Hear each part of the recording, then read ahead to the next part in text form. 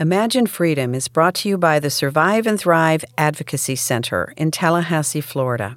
If you suspect trafficking or need help, call the National Human Trafficking Hotline 24 hours a day, 365 days a year at 1-888-373-7888 or visit humantraffickinghotline.org. This episode may contain content related to human trafficking and trauma that is sensitive to some ears. A lot of survivors don't identify, as trafficking victims per se. We see people come in through domestic violence shelters. We see people, going through, shelters for homeless populations. So trafficking isn't just this one thing. It's really interconnected with all these other social issues. And to really effectively combat trafficking, you have to look at, these other social issues and where do they intersect. I'm Robin Hassler-Thompson, the Executive Director of the Survive and Thrive Advocacy Center. And it's my pleasure to host these important discussions with survivors of human trafficking. Their insights help all of us to fortify our communities against the often misunderstood realities of sex and labor trafficking. Please join us as we listen to what they have to say so that we can imagine freedom as a reality for all. Today, we imagine freedom with Jamie Rosseland. Jamie is a lived experience expert on the topic of human trafficking, and she brings a wealth of knowledge, compassion, and incisive analysis to our conversation. And we go deep to examine the context of how traffickers target people, especially youth, and what we can do. Jamie is one of several survivor experts who consults with STAC and grounds our work. Hello, Jamie Rosseland, and welcome to the Imagine Freedom podcast. It's so good to see you today. Thank you for joining us. It's so good to see you, Robin. I'm really happy to be here today and have this conversation with you. Yeah, we've been working together for a while, Jamie, and I just have to tell you, you've been so important to our work and have really helped take the Survive and Thrive Advocacy Center, or STAC, to another level. I want to say another plateau and also deeper. So let me just say thank you to you for that right off the top. And but let's talk now more about who you are and what you do and see where we can go with our conversation today. Yeah, that sounds great. Okay, so I'm going to start off and just tell you I was doing my prep and saw you on LinkedIn and loved what you have there. You talk about that you are a nonprofit consultant, that you are a human trafficking subject matter expert, and that you are a lover of creative expression. And I feel like that is a really wonderful way to talk about you because your life now is so integrated, I think, in building on the wonderful skills that you have, which is what you've brought to the table with us at STAC. So tell us more about you. Tell us about your work, your time off, what you do for fun. Tell us about you. Yeah. So professionally, I really enjoy working with nonprofits, mostly in the anti-trafficking arena.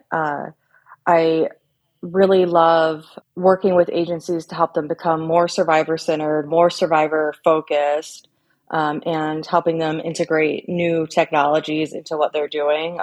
Innovative practices such as digital marketing. How can we reach, this population that people talk about is so difficult to reach? And, with the COVID-19 pandemic, this idea of digital outreach through social media has become more mainstream. It's something I was really passionate, pre-COVID. The pandemic has really, helped people see the importance of reaching out to people, online. For me, it's all about working with nonprofits that I feel really strongly are doing good work in the communities, and helping those organizations really, like you said, come come into a more fuller expression of who they are and help them become even better than they already are. And the Survive and Thrive Advocacy Center has really been one of the agencies I just love working with. Oh, we love you. So it's so great to hear that. And I also have noticed since we've been working together as you do your consultant work that part of that work, it's not necessarily all, quote, anti-trafficking agencies, right? Because this issue is so prevalent around our communities and our world, we really need people who are subject matter experts, lived experience experts in particular too, to be everywhere, right? Yeah. So my degree is in interdisciplinary social science. And so I have a really interdisciplinary way of thinking. And human trafficking services are great, but a lot of survivors don't identify, as trafficking victims per se. We see people come in through domestic violence shelters.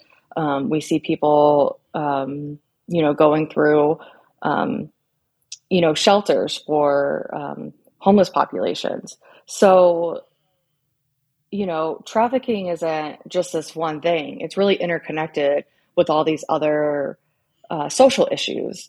And to really effectively combat trafficking, you have to look at, these other social issues and where do they intersect. Tell us a little bit more about some of your adventures. Yeah, I really love to travel. For me, Florida is home, but Florida is absolutely too flat. I really enjoy mountains and hiking, and sometimes that means, quick trip up into the Blue Ridge Mountains, or it means, going out to Colorado and doing a backcountry hiking trip, or, heading off to Alaska. The next trip that I have planned is Iceland, and that's, just a wonderful place to be out in nature and really take in the outdoors. Part of healing and well-being for me is wrapped up in nature.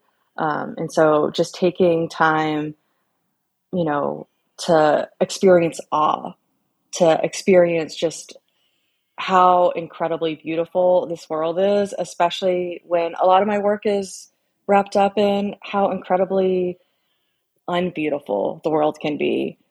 So just taking that time and, connecting with nature, being outside, experiencing what my body is capable of, climbing mountains. I think one of my biggest accomplishments was hiking up to a 13,000-foot mountain.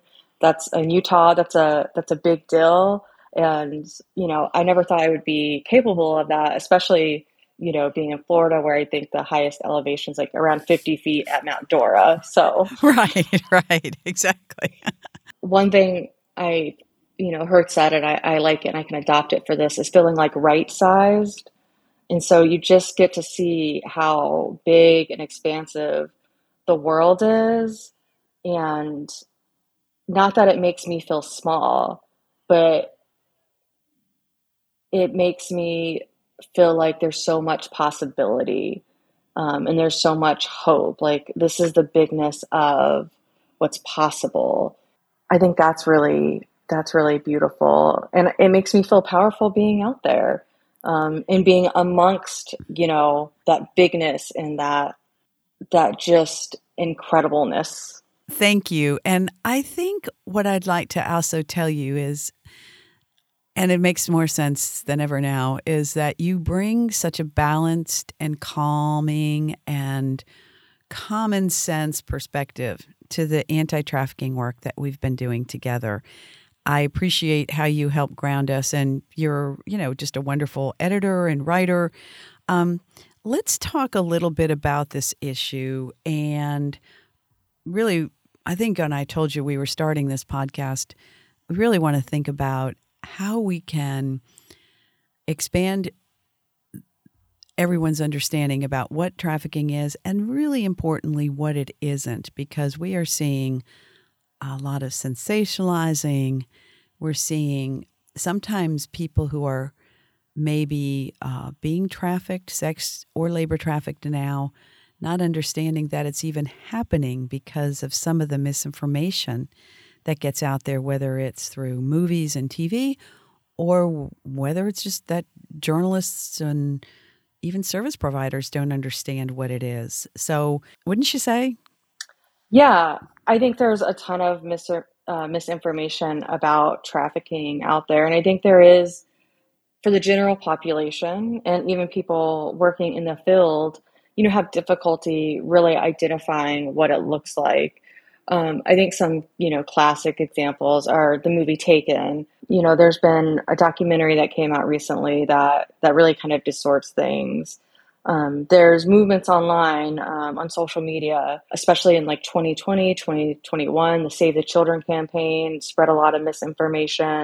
And I want to talk a little bit more about that. I think most recently is on TikTok is these videos of, something being tied to a door handle or in a windshield in a parking lot, and that being an indicator that someone's trying to traffic you. These are all things that, you know, I'd be remiss in saying that like that could never happen, but this is not the most common way that trafficking, and really specifically sex trafficking, happen. It makes it difficult. It makes it difficult for people who are experiencing trafficking, people who have experienced trafficking have gotten out, for service providers, for the general public to really understand what this crime and what this violence actually looks like.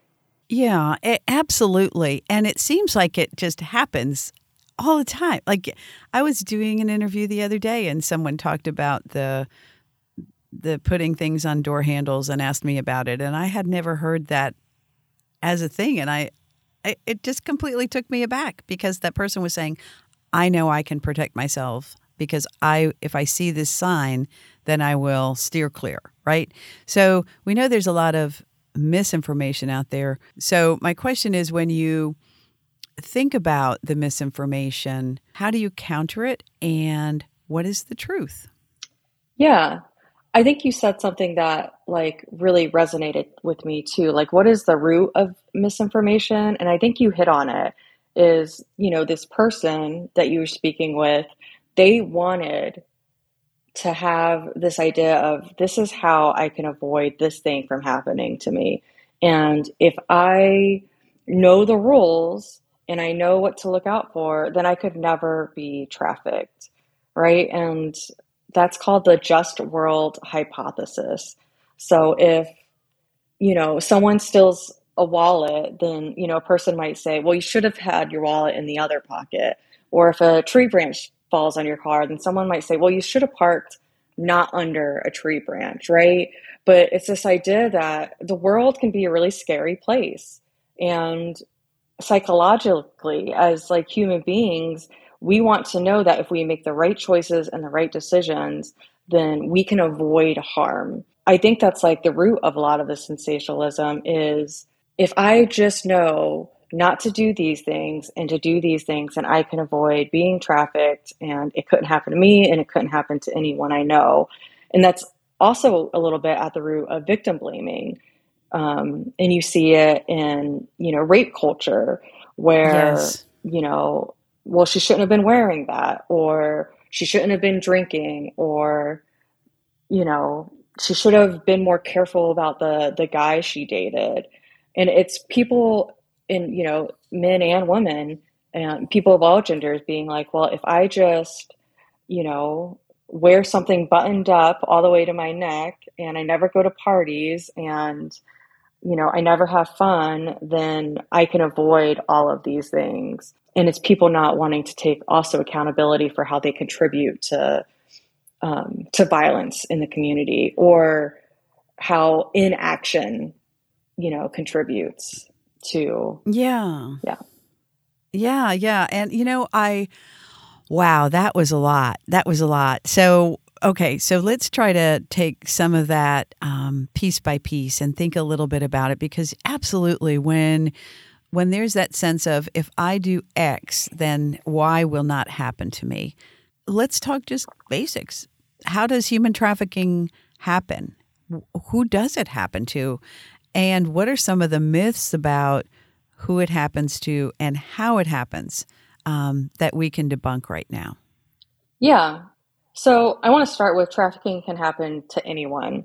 of any Hmm. gender, of any race, from any social economic, background. It's a crime that does not like discriminate in that one. Like the potential for someone to be trafficked is there. With that said, there are populations that are targeted by traffickers much more frequently. And traffickers are looking for people they identify as vulnerable. These are usually, people who don't have great social safety nets. They are looking for lack of a better term, low-hanging fruit. And so when you think about who that is in society, that is kids in the child welfare system. That's kids involved in the juvenile justice system. And the same thing, for adults. They could What are be, some, yeah, I was just going to ask you some examples of adults who are also in that low hanging fruit. yeah, Like that idea that someone might have a vulnerability, which we've all had in our lives, but who can, in particular, be targeted by a trafficker.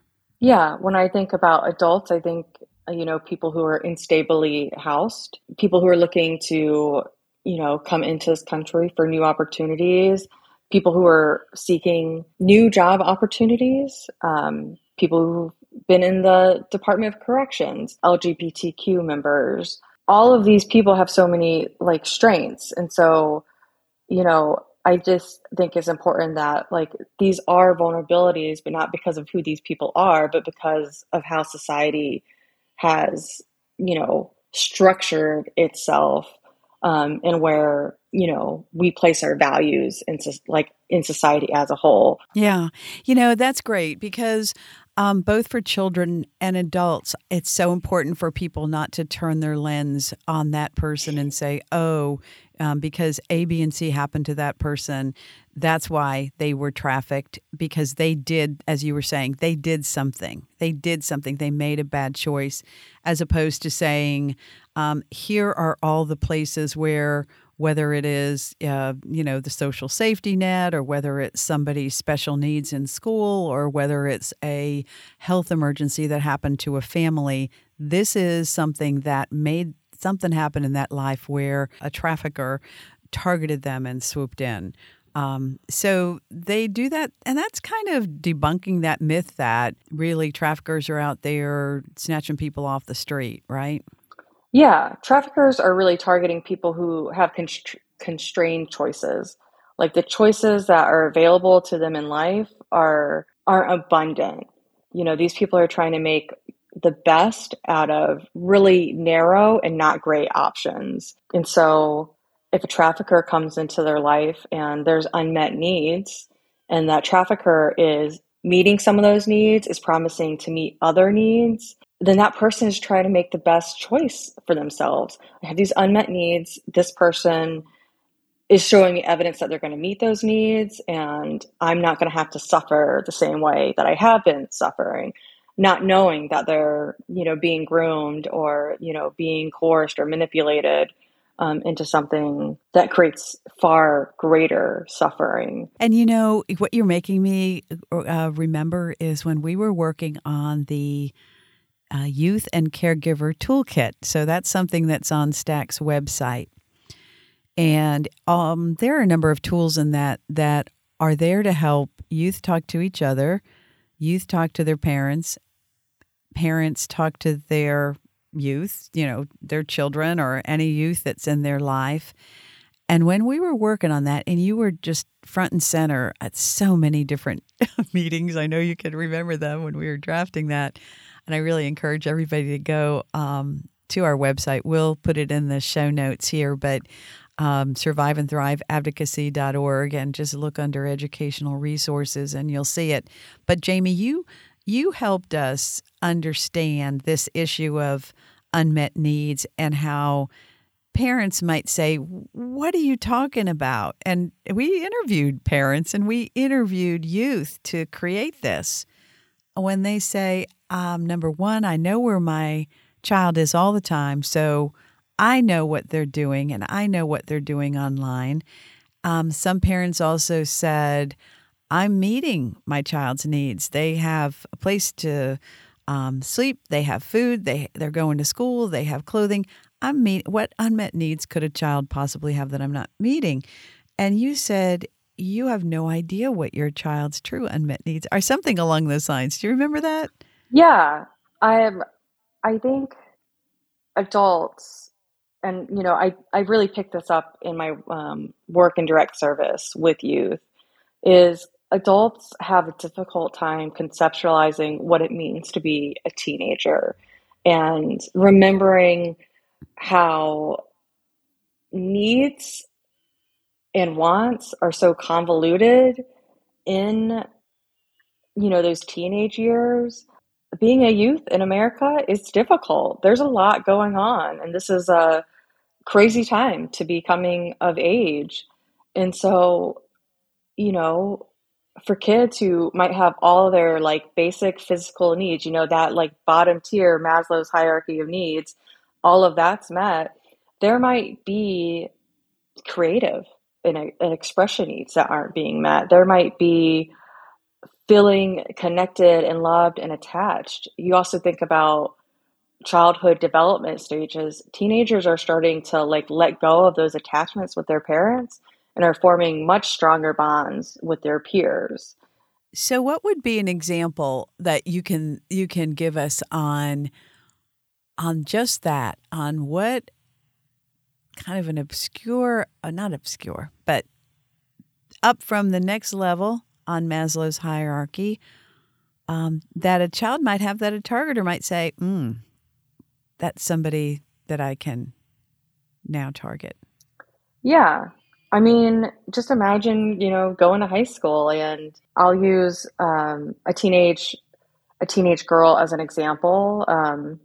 You're going to high school and you're getting bullied, you're getting picked on, and you don't feel like you have a place in the world. You go home and your parents are overworked. They're getting off work and, it's 6 o'clock and they have all this other stuff to do too, put food on the table, whatever errands. And they're just not feeling seen. They're not feeling like cared for. They're going to school every day and it's awful. They're posting about this stuff online, maybe a secret, social media account. Maybe a parent's not actually staying up on that social media account as much as they think they are. And, someone sweeps in and is there to listen. They have all the time in the world to listen to, this girl's problems. He's like, well, you don't have to go to school anymore. You can just come spend your days with me. You'll just come over here in the morning instead of going to school. This is, a made up scenario, but it's not far-fetched. But, instead of going to school every day, she's leaving school and, going with him. And eventually that ends up in leading into a trafficking situation. But her unmet need was connection and feeling seen. And I don't blame parents for that. It's, this isn't about blaming parents, but it's about understanding that teenagers are way more complex than we give them credit for. And they have a lot of social needs that we do, and they're not necessarily fulfilled. And we'll be right back. Each year, the Survive and Thrive Advocacy Center recognizes the change makers and those who have helped fortify our community against sex and labor trafficking. We do this at our Imagine Freedom Gratitude event. This year, STAC will host Imagine Freedom 2024 on January 30th at the 621 Gallery in Railroad Square here in Tallahassee. Human trafficking survivors need your support now more than ever. You can empower survivors and help STAC to educate our community on how to recognize, report, and prevent trafficking. And the money raised at this event is a huge part of how together we can make that happen. Imagine Freedom 2024 also includes the unveiling of 2 murals, powerful and evocative artwork that will be part of the January 2024 community-wide Human Trafficking Prevention Month observance. And here's what's unique. These murals are portable. They will be a highlight at this year's event, and then throughout 2024, STAC will take them across our region, where we provide services, especially to Wakulla, Franklin, Liberty, Gadsden, and Jefferson counties. Will you consider joining us in our mission to end human trafficking in our area? Information on event tickets and sponsorship opportunities are available at surviveandthriveadvocacy.org and at the link in this episode's show notes. You can empower survivors in our community by donating today, and we thank you. Now, back to the show. Yeah, so sex and labor trafficking, fall under that umbrella term, human trafficking. And I think there are discrete like methods of labor and sex trafficking, and there's discrete like services that each of those people who survive that or are experiencing that like need from us as communities. But I think they're very interconnected and there's a lot of overlap. And people who've experienced sex trafficking also experience labor exploitation, and people who've experienced labor trafficking also experience sexual exploitation quite frequently. I think once someone is, being trafficked, that trafficker isn't like saying like, here's this bucket, this is how you're going to make me money, and only this way, you know, they're going to try to capitalize on all the different ways that they can tap into making money from that person. In sex trafficking, what I hear a lot is this concept of forced criminality. So if someone's being sex trafficked, then they could also be forced to shoplift. They could also be forced to sell drugs, and that's a form of labor trafficking. It's illicit work, but that is labor that they're performing. And then with labor trafficking, if someone's working in a restaurant or on a farm, once they're done with work, there's this whole evening or this whole day where they're not working. And, that's a time where they can be, sexually exploited as well. So I think they're really interconnected. And while we should have specific, services in place to help with the discrete issues that each of these populations face, I don't think it really helps to try to make them completely separate issues. Labor trafficking isn't as known about as sex trafficking. Why And do you think that is? Yeah, let's talk about that for a little bit. I agree with you, and it's kind of a frustration. Just both points that you're making, which is one, it happens simultaneously, but why do you think that is? I mean, what have you seen? I know you've worked with a lot of survivor organizations. You're very, survivor-centered, of course, in your work. Why do you think that happens, and how does it impact the person who that might be happening to now or later? yeah, I think when you compare labor and sex trafficking, and when you think about the media, it's which one is more sensationalized, like, or can be, clickbaity. Which one is gonna like increase the ratings, is gonna like get the most views, is gonna get the most shares. When you talk about like what makes something like newsworthy or social media worthy, sex is there. That's somewhat why sex trafficking is more well known about. And then I also think sex trafficking lends itself more to people sharing narratives about like quote unquote the perfect victim. So, Mm-hmm. the girl next door who like has great grades and is a cheerleader, and then all of a sudden she's kidnapped and, forced and taken away. Where when you think about labor trafficking, victims, these are sometimes people from other countries, and there's a lot of, bias and political beliefs where, well, you just shouldn't be in this country. Like, and if you get here illegally, or even if you didn't come illegally, then, you know, not really caring about the consequences of what happens, to that person, going back to kind Mm-hmm. of victim blaming. Um, Mm-hmm.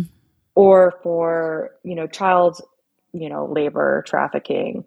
These are children who aren't growing up in great social economic environments, and they're not well off, and so there's less care in our society for people coming from lower social economic backgrounds. I think it's easier to dismiss those people, and it's more likely that the media is going to highlight these perfect victim kind of stories. I think about all the missing and murdered Indigenous women and all the Black women who are also have gone missing and murdered, and how little the media, gives to those cases.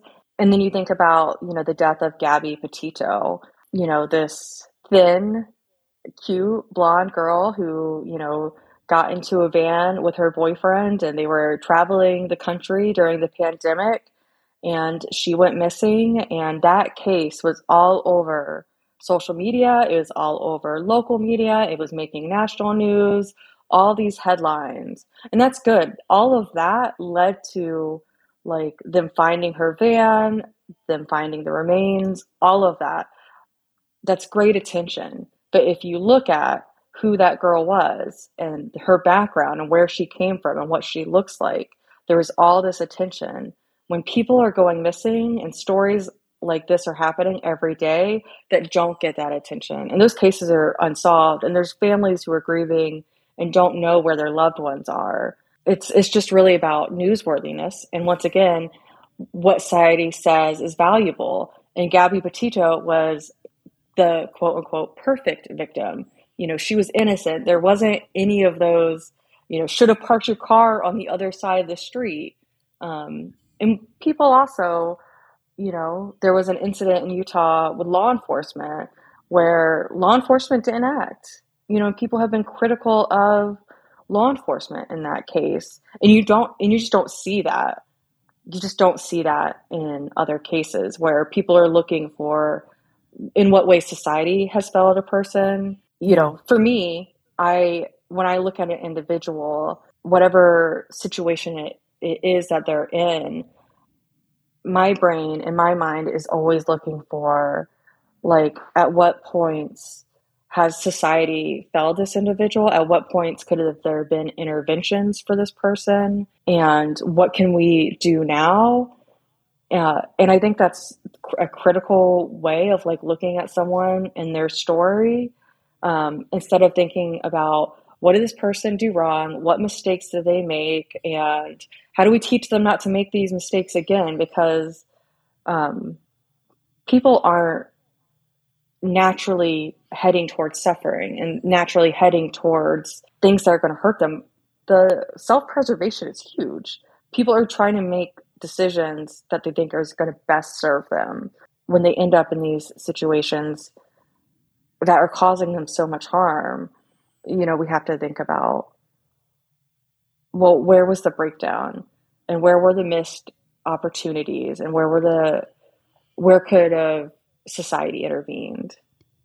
Yes, exactly. And what parts of society need reframing or reforming or reconsidering so that you see the person as a full person of many different experiences and with many different things that went on in their life. Traffickers are more likely to know the people that they're trafficking, rather than being strangers. And it may be that they haven't known this person for a long time, but they are, meeting people, they're getting to know about them, and they're going to start grooming them. So traffickers rarely are just like kidnapping random people. They're forming those connections, they're forming those bonds, and they're looking to manipulate and coerce people into trafficking.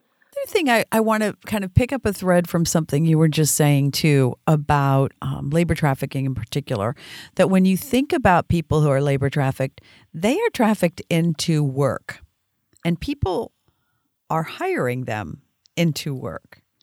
There are businesses, they could be agriculture, they could be landscaping, construction, any kind of skilled or unskilled work. There are people hiring firms, maybe labor subcontractors, but themselves might be hiring people, and they need to know about what trafficking looks like, don't they? Oh yeah, absolutely. I think these industries where, getting paid under the table is commonplace. Um, and, subcontractors. You think about migrant farm workers. It used to be that people from, Mexico were able to come into the United States and work on farms in the Southwest and then go back. There used to be this like freedom of movement between the two countries.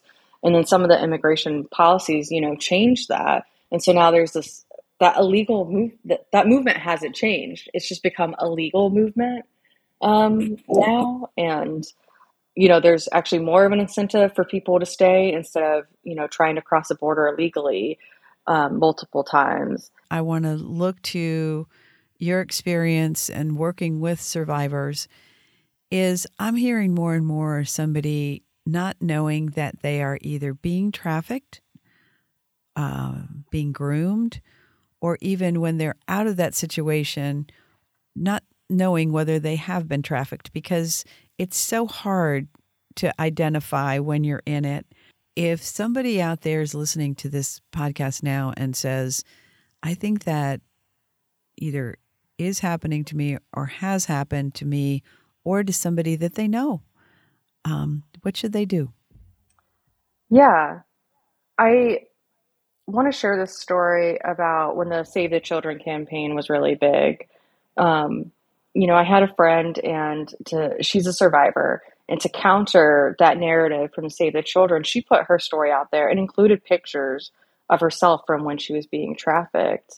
And, she posted it in one of these, Save the Children Facebook groups. And the people in that group absolutely, their behavior was disgusting. They dismissed her story. They, were upset that she was trying to counter this misinformation. And,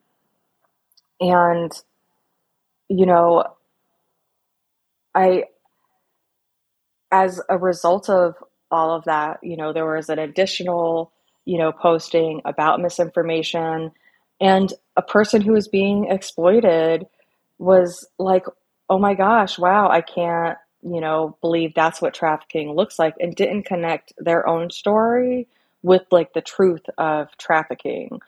And so that's like the misinformation isn't benign. It's harmful. So just to break that down for a minute. So someone was trying to correct the record essentially on this massive misinformation campaign that was going on. And she was put down. She was rejected. However that happened, it sounds horrible, by the people who were talking about child sex trafficking, right? Yeah. And she herself was a survivor Yeah. of child sex trafficking.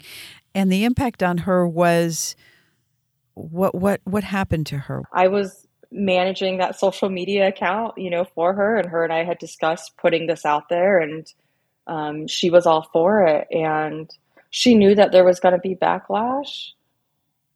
And I don't think that she really understood like how big the backlash was. But like as a survivor, to say this is my experience and this is like the truth, and I work with survivors and this is what's really happening, and to have people who didn't know what trafficking was 2.2 seconds ago, acting as if they're the experts and they're the ones who know and they're the ones who are the truth holders. It was just emotionally exhausting, but she felt she needed to combat it because in her work with, people who are being exploited, she knows that people aren't connecting their lived experience of being trafficked, like with being trafficked. And if you don't know what's happened to you, then you can't get resources. Like you don't know like where to go for help. You don't even know that there's options to leave if you don't have the language to define your experience. And if other people are just telling you, oh, you're just a prostitute or you're just a hoe, or like you're doing this to yourself, you're definitely having your trafficker tell you all of those things, right? Right. And then society is like reinforcing those things. And what hope is there to get out of that? Like what hope is there for you to gain a different perspective on your experience? and be able to start a new life. Yes. And so what you said is just so powerful, Jamie. And here was somebody who was saying, no, that's not how it happens. This is how it happens. And this is how it happened to me. And they were saying, oh, no, no, no, you don't know what you're talking about. First of all, that's infuriating to hear. And what courage she had in coming forward. So I'll just say that.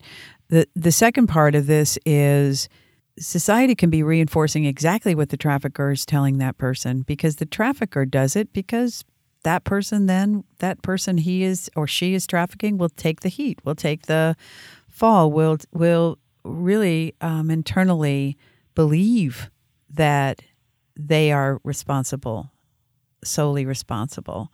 You are smart in this area of digital communication, and you have some things that people should do when they are seeing something. Let's just narrow it. Say they're seeing something online about sex or labor trafficking, and it is sensational or it does grab their attention. What should they do? How can they, first of all, not share it immediately and say, oh my God, oh my God. They should do a few things, right? Yeah. So if you see something online, especially on social media, but it could be a news article, um, and the first thing you should do before you share it is read it or watch it, take it in. A lot of times things just have a really catchy headline and people share it without even looking into it. Guilty, Yeah, guilty. right. Yep, yep, I've yep, done it too. yep. Um, Okay, read it, watch yeah. the video. Yep. But it's also if something is sensational and something immediately draws on strong emotions, you need to take a step back and know that if something is really sensational or is immediately getting those emotions drawn out of you, you have to realize that's intentional. Um, the people who are creating this content are trying to induce these feelings from you. And They're so, manipulating. They're yeah, wanting to manipulate a reaction. And if you're getting that reaction, you might say, wait a minute, I'm being manipulated and I don't want to be manipulated. right. And social media, these platforms, and whatever platform it is, what they want is for you to stay on their platform. And so these things that draw strong emotions keep you engaged for longer.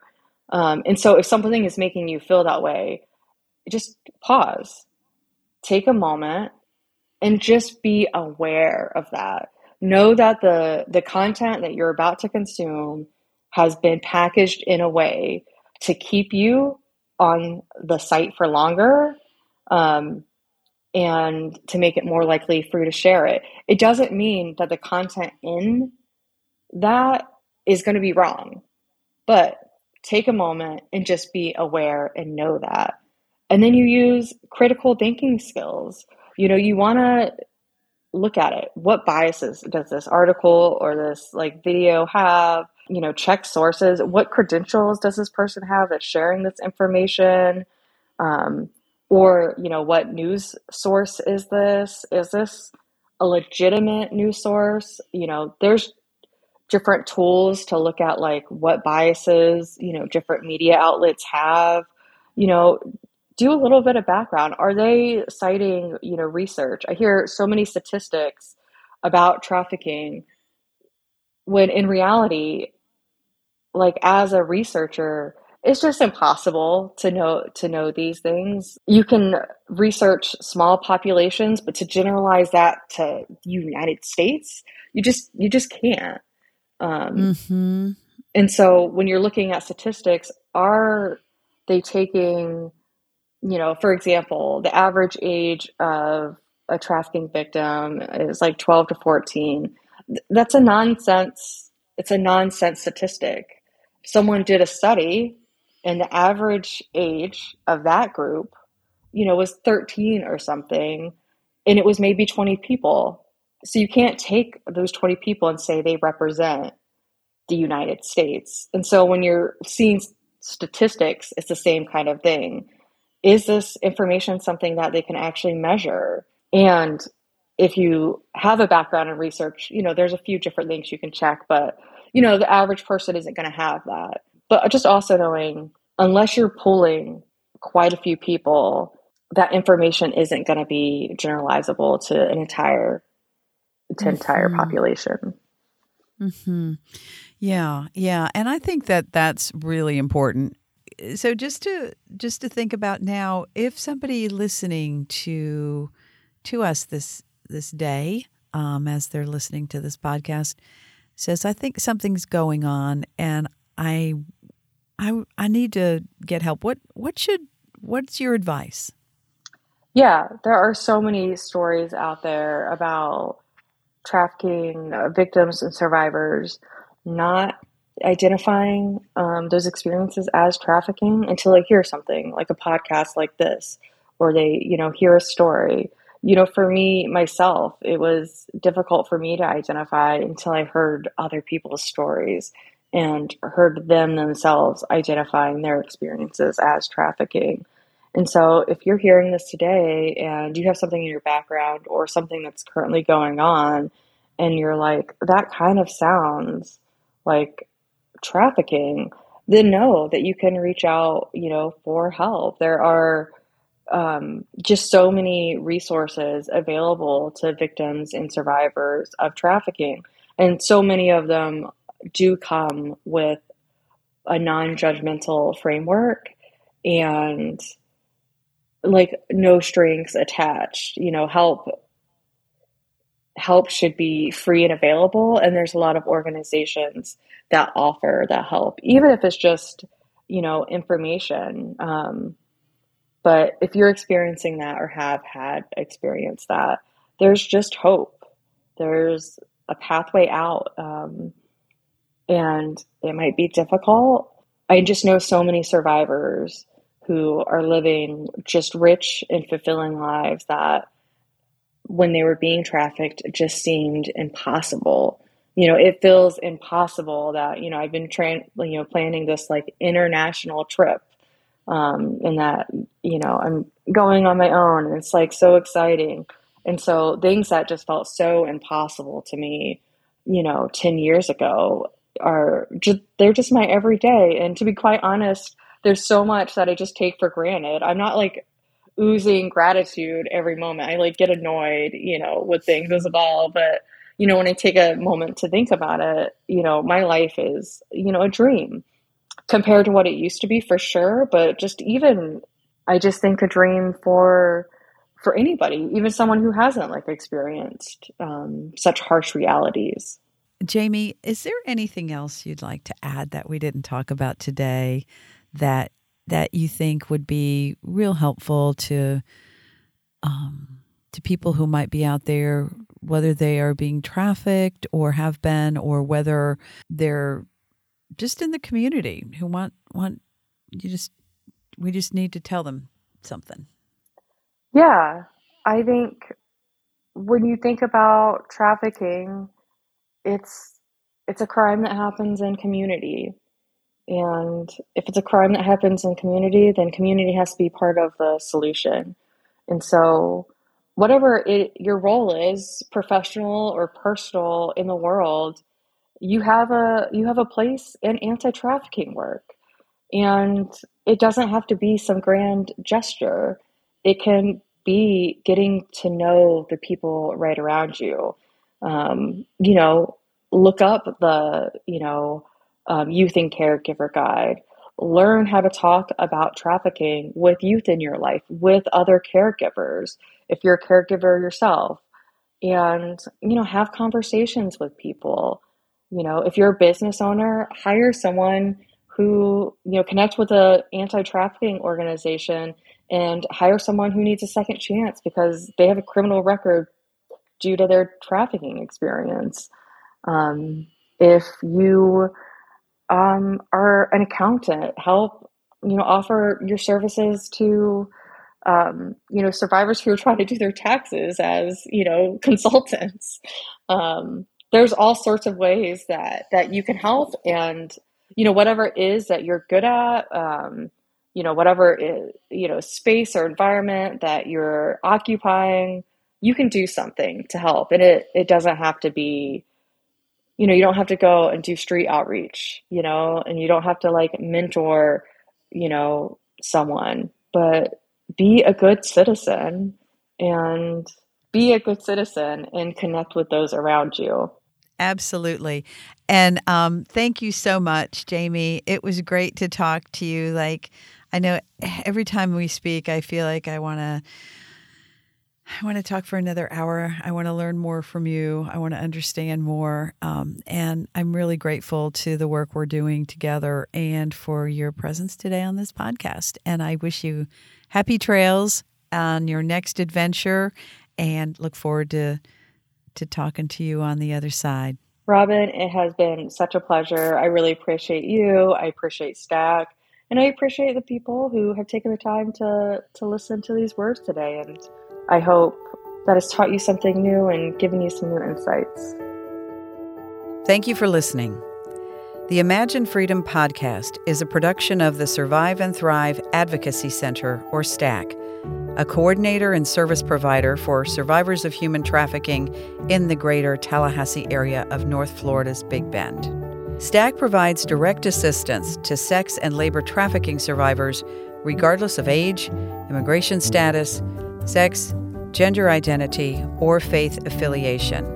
STAC also provides extensive education to many in the public and private sector on how to recognize, respond, and prevent all forms of human trafficking. STAC is a referral agency for the National Human Trafficking Hotline. The only way we can do this work is with your help.